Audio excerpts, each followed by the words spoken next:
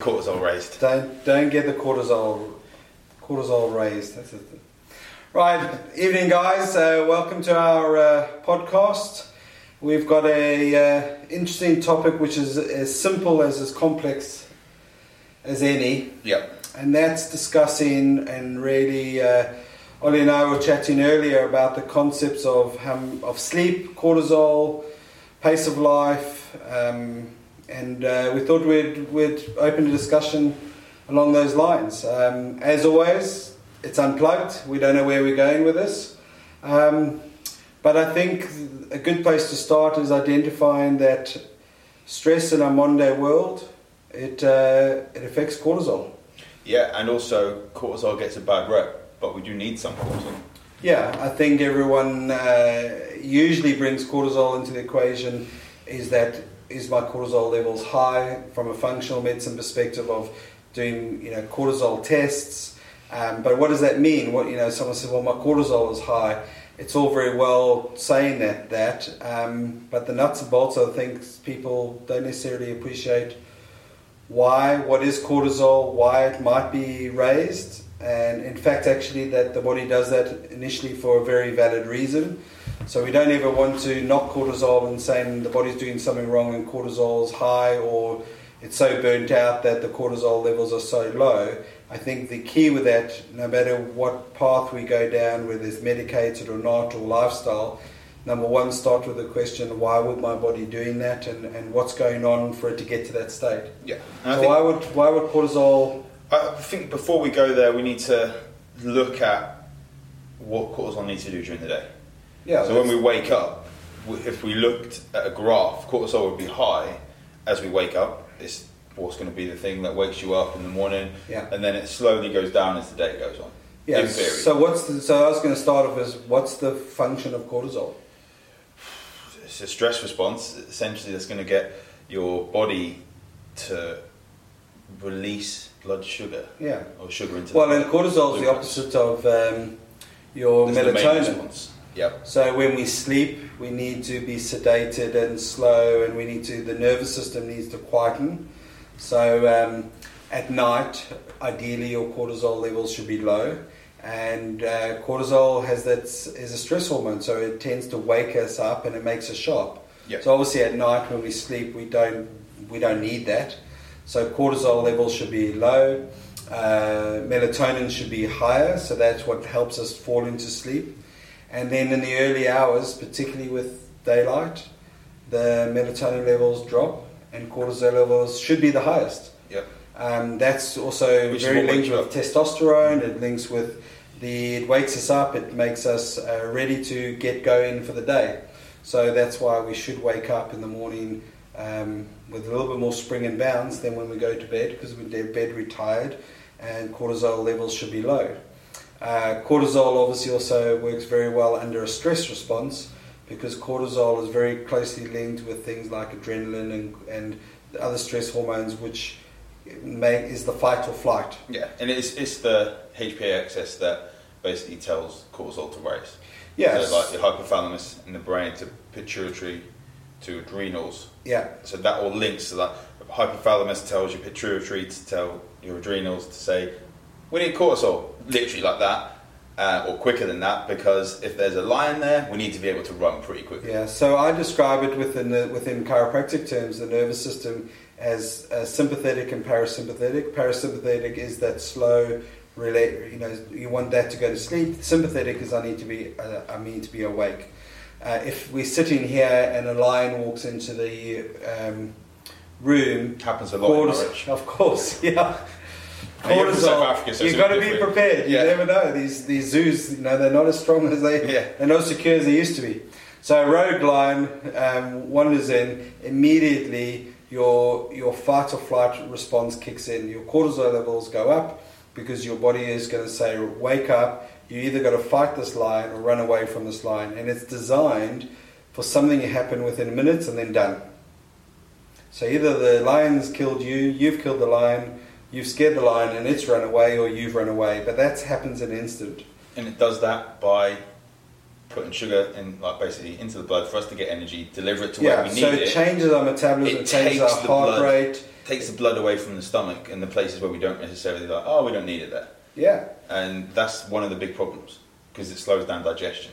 Yeah, so it's designed, but it's very effective to do that in the short term. It must do that. It's not saying, listen, at the moment, having a big meal is important. In many ways, it actually goes the other way. That sex drive as well. The whole, it prioritizes. Yeah, and I think we don't have lions nowadays, but we have deadlines at work. We have stress at home with family, with relationships. We have stress with the traffic outside. We being Brits moan about the weather being too cold and then too hot. Then too hot. And then it's too windy and then too wet. And whatever next. There'll be stresses just watching TV and seeing what's going on around the world with politics and all different things. And all these different things are kind of the equivalent of a lion being brought into the room for your cortisol. They're just lions continually going and pumping. Another way of looking at it is when you drive down in your car and someone pulls out in front of you, you get this surge of adrenaline, you get this surge of your focus is sharp. That's how the body is designed to work it. But as you say, lifestyle now, we're getting kind of almost mini lions hitting us, hundreds of times in the day, and then we're trying to then say, right, I've got this deadline there, but now it's late, I must go get to sleep. And the cortisol levels have not dissipated. It hasn't woken you up in the morning to be productive and then fizzled out. They've just been peaking all the way through. But what happens if you have cortisol raised for too long? What are the implications? Well, burnout. There's this debate within medical terms of an adrenal burnout or adrenal fatigue, but really what happens is just these systems, your body just can't operate. It's a bit like revving your car. The car's revs can go high to suddenly drop a gear and get out of a sticky situation in the traffic, but it's not designed to drive at that high revs all the way to London and back.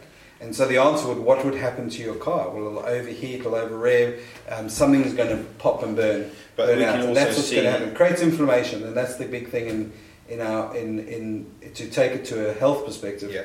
It creates inflammation. Your body is not designed to run at that level. But if we look at the main purpose as well of the blood sugar, we can also see that we're getting people that are pre-diabetic that aren't overweight because of their stress levels. And then they can get type 2 diabetes without actually saying, oh, I'm obese or anything like that. They might be exercising. But again, the exercise might be actually increasing the cortisol. Yeah, so the thing is what happens is stress, your metabolism get thrown. And then so if you take the sugar element, you start getting insulin resistance. So your body needs to use more insulin to get the same amount of blood sugar control, and eventually you start then developing diabetes. And that doesn't have to be in that category obese person. It can be that slim, but they continually, sugar levels are high. Stress. And they're just hitting those, the pancreas is just hitting the insulin levels all the time. You can get, obviously you get your sugar cravings and stuff which come in. You get your sleep deprivation which throws everything out. You change in sex hormones because of the knock-on effect through cholesterol and how you have sex hormones. It's said the priorities change. Your body is not then saying, oh, I've got to be super fit for reproduction when the lion's just about to try and eat you. And if we look at cortisol over time, that big peak in the morning, it gets lower and lower and lower, and then you get the people that are really, really fatigued and the body isn't actually producing cortisol to the degrees it needs, and that's just a whole other story. So those are the guys also, aren't they, who then say, I need my fix, I need my pick-me-up. So their cortisol levels are low, so in the morning they fatigued, they're drained, so they need the coffee, they need the sugar, they need a croissant, they need something to boost them up, because the body then needs instant energy. So if you've had a slice of cucumber and a tomato, they're not quite going to cut it. It's not first thing in the morning. Is that a South African thing? I was off the track. I wasn't thinking about breakfast, but hey, you could have that. I'm sure people do. Yep. Avocado, tomato, and boiled egg is a great breakfast. I wouldn't have it. No? Nah.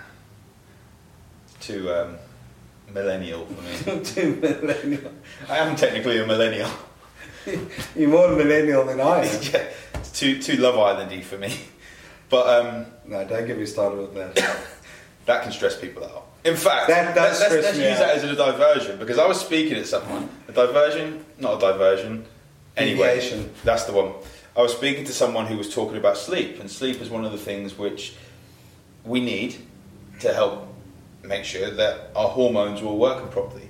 And as we said about cortisol going lower in the evening, if we think about when the sun goes down and we have all the false light, the systems that we have around us, all the technology are going to be smashing out blue light, which is going to wake us up. And I was speaking to someone and I said, look, it's going to be a case of getting sleep optimized and just bringing sleep a little bit forward. And they were complaining about health. They couldn't sleep earlier because Love Island was on. And I gave up. There comes a point when, probably shouldn't say it on a live, shouldn't say it on a podcast, but if you're putting Love Island above your health, maybe that's where your priorities need to change. Yeah, but that's where the thing. Don't you think that some people they understand that there's a change in their health, and so stress is a great one, because everyone says, "Oh, I've got stress," and everyone does have stress. But when it comes to health, and then when people need to stop and look, they're looking for either that one thing or that magic bullet or the tablet or this, rather than actually saying, "What's my lifestyle like? Why would I be doing it?" And so when looking at things like sleep, some people say, well, how many people do actually say, maybe I need to, my sleep patterns aren't that good, or how do I get ready to go to sleep, and understand stress levels, and how I always say that stress, what's going on in the day is what affects you at night when you're trying to get to sleep. So if you're sleeping, you're waking up in the middle of the night, it's usually from day stress, because your cortisol levels, your stress hormones, you're getting enough sleep to survive but not to thrive. But it does surprise me how some people are very in tune, they're very connected and saying, this is what's going on and I can understand why this, but other people, they just don't seem to. So they look at that, well, I'm stressed, so Love Island is easy viewing. Mm-hmm. It's not complicated viewing. So some people say, well, I watch Love Island to unwind, but I don't think they're necessarily realising that actually is not unwinding them. It's a very strong stimulant. Yeah, and we look at that. I didn't really go into it with.